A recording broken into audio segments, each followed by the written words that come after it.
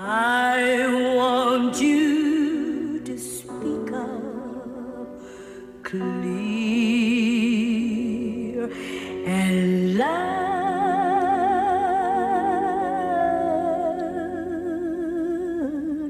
brown baby.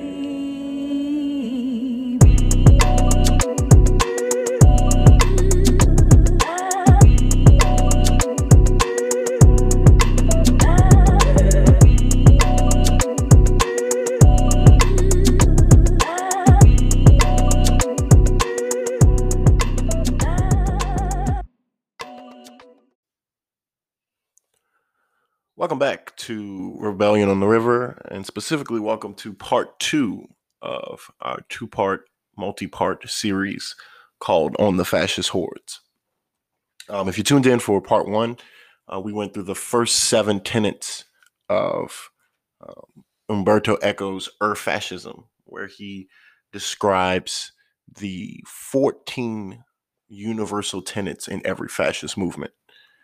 And we asked ourselves, and I asked you, the question about, is fascism new to America, right? Is this a new wave of ideology that stems from political divides that have grown larger and larger every year? Or is this something that has kind of been embedded in the United States for generations? So I want to start with giving you an example of the argument that I'm going to make, is that this is something that's more so been embedded in the American psyche or American ideology for many years.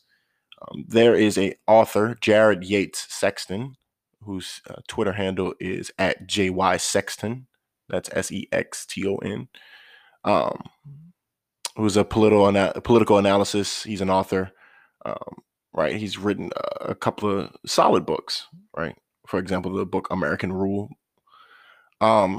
He has a Twitter thread starting in July 6th that talks about how conspiracy theories fuel fascism and how the right wing uses paranoia as a weapon and white supremacy as a weapon as well, right? And he kind of trace and show some parallels between the kind of modern day conspiracy theory factories like QAnon, right? Which, if you know anything about the QAnon conspiracy theories, that junk is crazy. It's a little too in depth. It's also anti-Semitic, right? And Jared Sexton points out the overwhelming theme of anti-Semitism in a lot of these conspiracy theories, and he parallels this QAnon nonsense to the early pushes during the beginning of the 20th century by folks like Henry Ford, right? Now I mentioned this in that first episode. Henry Ford, who pushed anti-Semitic conspiracy theories. For example, a conspiracy theory called the Protocols of the Elders of Zion, right? Which stated that Jewish people were attempting to use the First World War as a way to take over Europe and the world and gain profit and power. This really ridiculous notion of anti-Semitism that has existed in Europe and the United States for many generations. But then over time, it evolved into connecting other groups of people like, quote unquote, the socialists, the leftists, the communists, right? And even in some instances going as far as connecting other people of color, right? Particularly African Americans and migrant workers to these ideologies, right? And so the interesting thing about all of this is that nothing's new under the sun, right? Is that we're seeing a repetition of the same anti-Semitic, anti-Black, anti-left ideologies, right? And there's always a new level that's added to it, right? There's the anti-Muslim, the Islamophobic level that's added to it, right? Then it gets in specifics to the anti-immigrant, particularly anti-migrant workers from Central America. And the interesting thing about it, is that there's also levels of religion that are added to it. And so Jared Sexton, he basically draws a connection between the fascist rumor mill, and that's a really, really basic way of putting it. And I'll recant that. It's not a rumor mill. It's something much more dangerous, right? This fascist fantasy of these hordes of other people, right? The Jews, the socialists, the communists, the blacks, the union workers, right? That these hordes of people are coming to rob you of your way of life, right? Hitler said that they betrayed Germany and were the reason why Germany lost the First World War, right?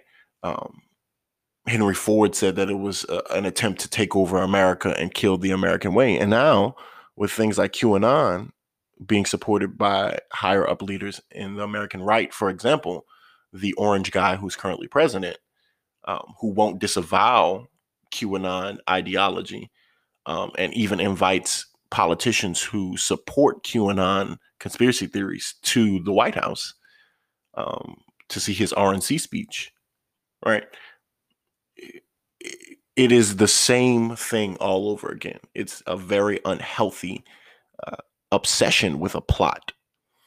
And so let's go back to the list to get the final 7 tenets that Umberto Eco talks about. Just a reminder, just in case you didn't watch this first episode, please go back and watch it. But Umberto Eco is a Italian gentleman who immigrated to the United States. And he was a young man, a younger boy, when Benito Mussolini became the fascist dictator of Italy. And in 1995, he writes an essay on fascism, or eternal fascism. And he lists out 14 tenets of fascism that are universal to every fascist movement, right? And so another reminder, I'm using the abridged version of that essay from openculture.com, who the folks at Open Culture link the original essay, but also give you a very brief summary of these particular tenets. And I think they do a really good job of capturing these 14 tenets fairly quickly. So we left off on number 8. Right. And this one is so glad I left off on this one. And I think this is so important. And I'm going to show you directly how it connects to the American political system. Number 8, the enemy is both strong and weak.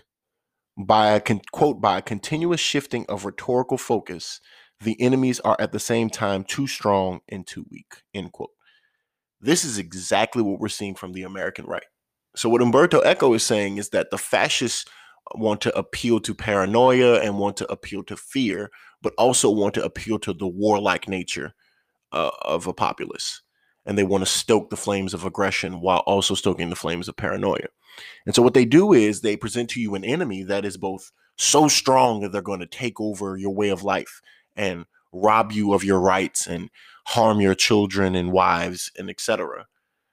But they're so weak-minded that they have a weak political philosophy that's not true to the real ideology. They're not real men. They're not real blooded countrymen, right? Sound familiar? Right. This is exactly what the alt-right, and not even the alt-right, at this point, the entirety of the American right seems to be engaging in this type of propaganda, where on the one hand, liberals and socialists and millennials are weak, soft-billed, right? They use the term, and I hate the term so much, they use the term libtard, right? Snowflake, right? These weak-minded individuals who aren't real men, right? Or real Americans. They wouldn't survive in the America of our grandfathers, right? And they talk about how weak these individuals are. But then they flip it during campaign speeches and things of that nature. They talk about how, but these people are going to descend upon Washington, D.C. in hordes, right? And they're going to take over the government and they're going to slaughter your children in the street, right? Like, these are the type of messages that they send. Like, if you look at Donald Trump's most recent campaign ads, right, it shows the chaos of riots and protests that broke out in places like Chicago, places like Charlottesville, etc. And it says, this is Joe Biden's America. You're not safe, right? The socialist order and the liberal order is going to attack you and drag you through the street and take your guns. right? It's this duality that doesn't really exist, right? How can somebody be so weak that they're weak-minded and both mentally and not physically or emotionally capable of being a strong, true American? But then at the same time, they're so strong that they're a threat that you have to vote for Donald Trump. You have to get more guns. You have to protect your streets, right? It's the American right, and particularly Trump's Republican Party, that is trying to appeal and sensationalize both paranoia and rage. Number 9, pacifism is trafficking with the enemy. Quote, for fascism, there is no struggle but life for life, but rather life is lived for struggle, right? This is something that is dangerous, that kind of gets engaged both in the American right and in politics in general, right? Is that sometimes politicians try to sensationalize and prey upon the struggle, right? But particularly with fascists do is that the idea is that you should always be doing your best to protect the American way and struggle to maintain the American way, whether that be struggle economically, struggle politically, or even in some instances, struggle physically with other people, right? Physical violence may be the answer. And so it pops up in folks like Donald Trump, who, if you look at, there's a whole compilation video of him where how he talks about people who oppose him at his rallies when he was running for president, right? He talks about how back in the day, those people used to get beat up. And he was like, well, if I wasn't up here, I would go down there and, I would kick his, right? This is this idea that being pacifist and, thinking about actions, right? We talked about in the last episode, the fourth and third tenet, which talks about the call of action for action's sake, and the disagreement is treason, right? This pacifism, this ninth tenet, flows right into that, right? If you're thinking and trying to make peace and trying to compromise, you're betraying your country, right? You're aligning yourself with the enemy by trying to make ends meet, by trying to find a middle ground. And so it's all or nothing with the American right and the alt-right, with Trump's Republican Party, right? Number 10, contempt for the weak. Quote, elitism is a typical aspect of any reactionary ideology, right? It's amazing how, again, like the eighth tenet talks about strong and weak. When we talk about that weak element, elements of this kind of proto-fascist movement in America have talked about social groups like the blacks, and keyword the blacks. That's how they refer to us, right? Not African Americans, not black people. They refer to us as the blacks. Social groups like Black Americans, social groups like the disabled, right? Social groups like the poor, right? They have convinced poor people, poor Americans, that it is weak to be poor. It is weak to be a minority. It is weak to be anything but a strong, true-blooded, white Anglo-Saxon Protestant, right? And so it's a contempt for this weakness that makes these masses despise people who are different from them. Number 11, everybody is educated to become a hero. Quote, in fascist ideology, heroism is the norm. This cult of heroism is strictly linked with the cult of death. End quote. I might get in trouble for saying this, and in no form or fashion do I mean this with any disrespect. But in particular, there is a very fascinating obsession with placing military recruitment officers in every high school in America, right? Is it in every high school in America? No. Would they do it if they could? Probably so, right? I remember the Marines coming to my high school to try to recruit, right? I remember seeing and receiving in the mail recruitment information when I was like 15, 16 about the Marines, about the Army, about the Air Force, right? Is that there's this obsession with being a true-blooded American hero, right? So there's the one aspect of it that's the military, right? And no disrespect to any military individuals who have served, right? My family is a family with a very rich military history. Most of the generations of my family have served as far back as World War I, right? But we have to admit that there's a strange obsession with trying to get young men and young women to join the military at an early age, right? The other aspect of this kind of education to become a hero is the intentional miseducation of our populations, right? We don't educate people how to become better citizens per se, right? How to improve their lives. We educate them how to be the citizens we want them to be. In a later episode, I will definitely talk more about how the American education system is created not for social advancement, but for maintaining a working populace. But there have been all quotes from education commissioners and things like that that talk about how the purpose of the education is not to create individuals who think freely per se, but individuals who will be fine with living the American way, the American dream.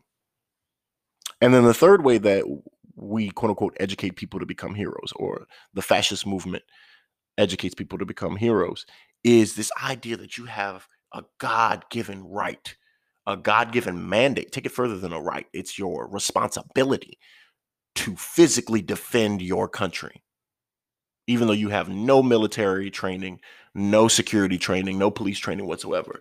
They want you to get a gun and they want you to defend your country, right? And we see the end result of that, right? We see individuals use cars as weapons, like the murderer who used a car in Charlottesville to roll over protesters and snuff out innocent life. We see it in places like Kenosha, Wisconsin. Hot take. This young man, right? I'm not even going to call him a young man. He's 17, so he's old enough to know what's going on. Was dropped off. He didn't drive. His mother dropped him off 20 miles away from where he actually lived in another state with an AR-15 with the intent of him defending his community, aka the intent to use a firearm if necessary, right? So it is this idea that every American's responsibility is to be a hero that defends their land and their country. Number 12, machismo and weaponry. Quote, machismo implies both disdain for women and intolerance and condemnation of non-standard sexual habits, from chastity to homosexuality, end quote. The patriarchy is a thing, obviously. If you're listening to this podcast, 9 times out of 10, you probably already know that and probably agree that it's a severe problem, right? The patriarchy exists and is weaponized by the fascist movement, right? You don't want to be affiliated with things that are feminine, right? Which is femininity is considered weak in these kinds of political movements, right? You don't want to be associated with femininity. So femininity is chasteness. Femininity is obviously the feminine aspect of a woman or somebody who identifies as a woman, right? And not all women are feminine, but like the kind of standard stereotypical perspective of this is femininity is automatically always equated with women. And homosexuality, right, being a part of the LGBTQIA community is associated with femininity, right? So this fascist ideology, and not even just in fascism, it's more of a patriarchal ideology that pervades both the American right and in many instances the American left, is anti-feminine and has to show it's anti-feminine through any means possible, right? Through the degrading of women and femininity, as well as the open homophobia and transphobia that exists in the American right, their political ideology, and not just their ideology, even in their rhetoric, right? And so they weaponize this machoism, this machismo, and use it as a way to, again, show who's the weak people in the country. Number 13, selective populism. Quote, there is in our future a TV or internet populism in which the emotional response of a selected group of citizens can be presented and accepted as the voice of the people. End quote.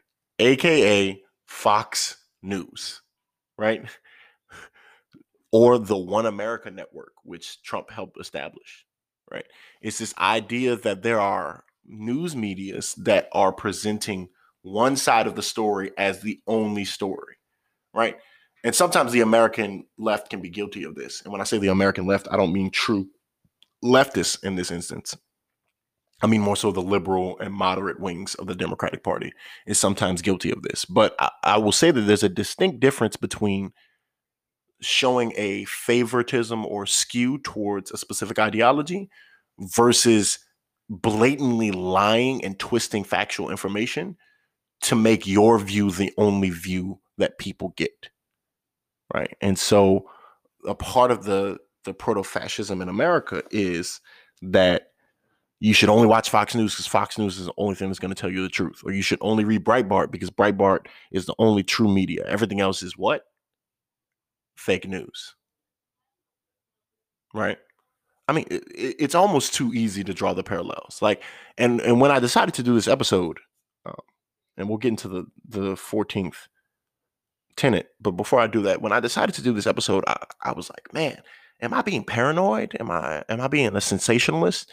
And then the more I read and the more I looked at Umberto Eco's words, the more I looked at the words of Jared Sexton, right? The more I did my own investigation into the rise of alt-right ideology, right? The rise of neo-Confederate ideology, the rise of neo-Nazi ideology, and how it went from being fringe to almost being mainstream, right? The amount of dog whistling that takes place in the political speeches of the American right is disturbing.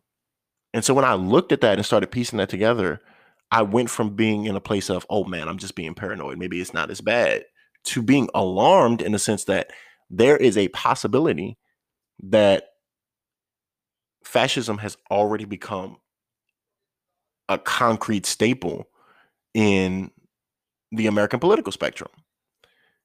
And not fascism in the sense like we talked about in the first part where I said it's not Nazis marching up and down the street, right? We've had that in Madison Square Garden in the 1930s, right?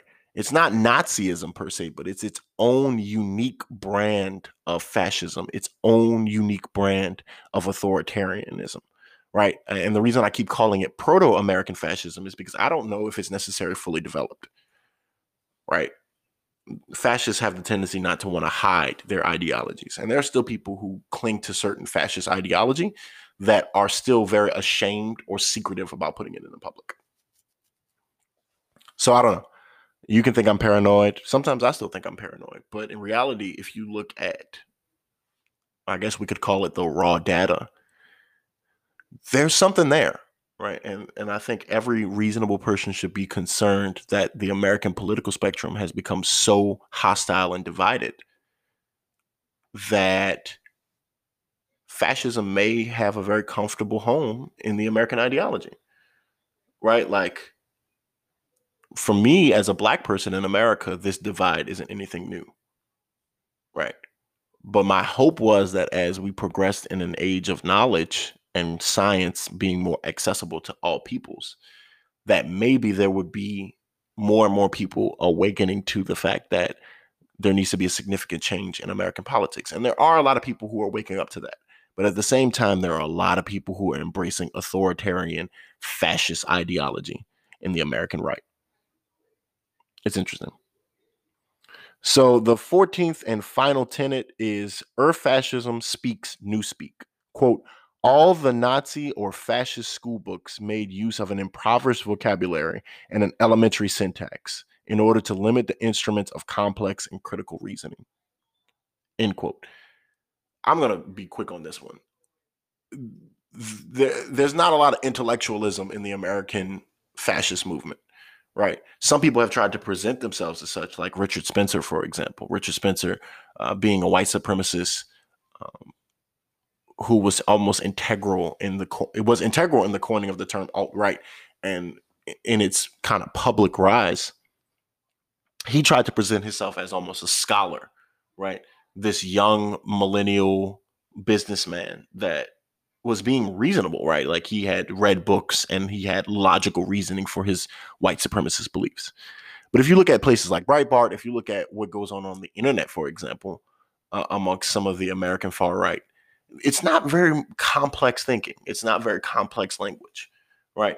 They're not talking about social constructs and social welfare, right? They're not talking about the isms, right, in depth. They're not talking about the multi-complexity levels of the connections between and intersections between classism, racism, sexism, right, homophobia, etc. Right? They're not having these in-depth critical conversations that have a level of analysis. No, it's very short. It's very broken. It's very upfront. We hate these people. I don't like this person. These people are trying to do this. Right. It's not critical thinking. There's no reasoning behind the ideology. I feel this way because I'm a true red-blooded American, and any true red-blooded American should feel the same way. There's no interrogation of information. There's no interrogation of evidence. There's no dialogue. Right. And that's important to the fascist movement, particularly for the leadership of these fascist movements, is because if you keep people uninformed, if you keep people undereducated, if you keep people in a constant state of rage, right, then you can make them into your weapons. And that's what fascists have done for generations, right? Is that they've weaponized the rage and general concern of the general populace and made them weapons of warfare, whether it be internal warfare against other groups of people in the society or warfare on a mass scale, where we see, for example, Nazi Germany, right, created a massive war machine out of this ideology. So that's the 14 tenets that Umberto Eco discussed. I would openly advocate anybody to read the full essay that he wrote. You can go to openculture.com and there's a 2016 article titled Umberto Eco Makes a List of the 14 Common Features of Fascism. And it has a link to the full essay if you want to read the full essay. But to wrap up, I kind of want to go a little bit in depth for a second at what my projection is for the fascist movement in America. Right. One, I believe that American ideology, American principles have devolved or maybe naturally progressed into authoritarian proto-fascist ideology. And so with this current presidential election, we're kind of repeating 2016, in my opinion, where we have to pick the lesser of two evils. And when I say we, I mean there's a considerable portion of the population, socialists, communists, progressives, and particularly young Black progressives, for example, that feel very disenfranchised by this choice, right? We have to choose between an American right that is becoming increasingly more and more violent versus the kind of lukewarm liberal moderate candidate in Joe Biden and Kamala Harris that are, as Dr. King put it, the real threat to progress. Not the only real threat, but a real threat to progress, because the moderate is more concerned about law and order as opposed to real justice. Right? Look at Joe Biden's record when it comes down to prison reform and criminal justice. Look at Kamala Harris's prosecutorial record, right? And there's good things in their records and there's bad things in their records. But when we look at it wholesale, right, we look at the whole picture, a lot of us young Black progressives, young Black socialists, young Black communists, and not even just Black, but like people of color and even young white progressives and young white socialists, and not just young people, socialists in general, communists in general, right? There's a large block of the American left and the Democratic Party that's looking at this choice and saying, wow, we're not even really choosing. We're being forced to check a box because we don't want straight up fascism to be the ruling power in America. And so here's what I think happens in 2020. Scenario number one. Donald Trump wins the presidency, right? Because the Democrats have bad campaign strategy, just like they did in 2016. Wins the presidency, and I think he only stokes the flames of fascism and stokes the flames of hatred even more, right? And please understand, I don't think that Trump is the core of the problem. I think Trump is just a symptom. Trump is representative of where American ideology has been for many generations, right? So that happens. And I can't tell you what happens post 2020 when we get to 2024. Who knows? Scenario 2 is that Joe Biden wins the election. And what happens is a lot of liberals, a lot of moderates, even some progressives take that as a victory over fascism and don't do the necessary work of making sure that we re-educate the populace of this country to reject fascist ideology.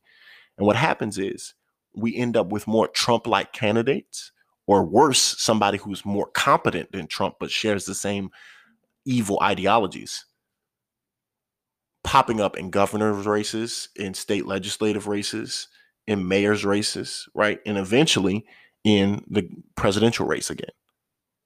And we risk an even more violent, even more dangerous, even more aggressive American fascist movement, right? Just because Joe Biden's president doesn't mean that just because Joe Biden is president doesn't mean that fascism is somehow over, right? It doesn't mean that the people in the American rural South are going to stop being anti-Black. It doesn't mean that folks are going to stop buying into these QAnon anti-Semitic conspiracy theories, right? If anything, in my opinion, it emboldens them even further, right? So it's a real catch-22 scenario where we have to choose between enabling fascism directly or giving it the fuel that it needs to create an even more permanent space in the American political spectrum. I don't know. My hope is that we will continue on the American left, the real left, right? The socialists, the communists, the progressives, right? That we will continue our fight of creating a more equitable society. And we will open our doors and ears to hearing other people and educating them on what they need to know, right? Because that's the key to all of this, is that a better educated American populace is a less populace that, in my opinion, is less likely to become a fascist populace, right? Less likely to become an authoritarian populace, right? Because if you look at, in most cases, in a lot of different places where authoritarianism has come into control of the government, a lot of the people who've opposed it have been intellectuals and educators, right? So the more educated people are, the more likely they can dissect and compromise, in my opinion. But I hope you've enjoyed this 2-part series on fascism. I 100% believe that I will have more conversations related to this topic later in more podcast episodes. Thank you so much for tuning in. Please hit that subscribe button so you can get updates when I drop new episodes. I'm going to try to drop as many new episodes as possible within the next upcoming week. To round out this total, I'm at 3 total episodes right now. I kind of want to see if I can push it to maybe 10. We'll see. But thank you so much. This has been Rebellion on the River.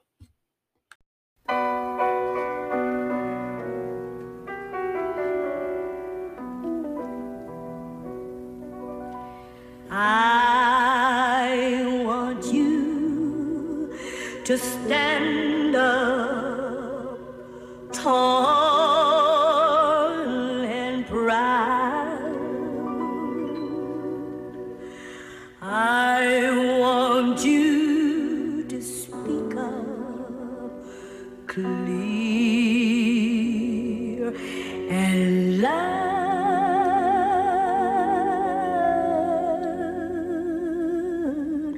Bright.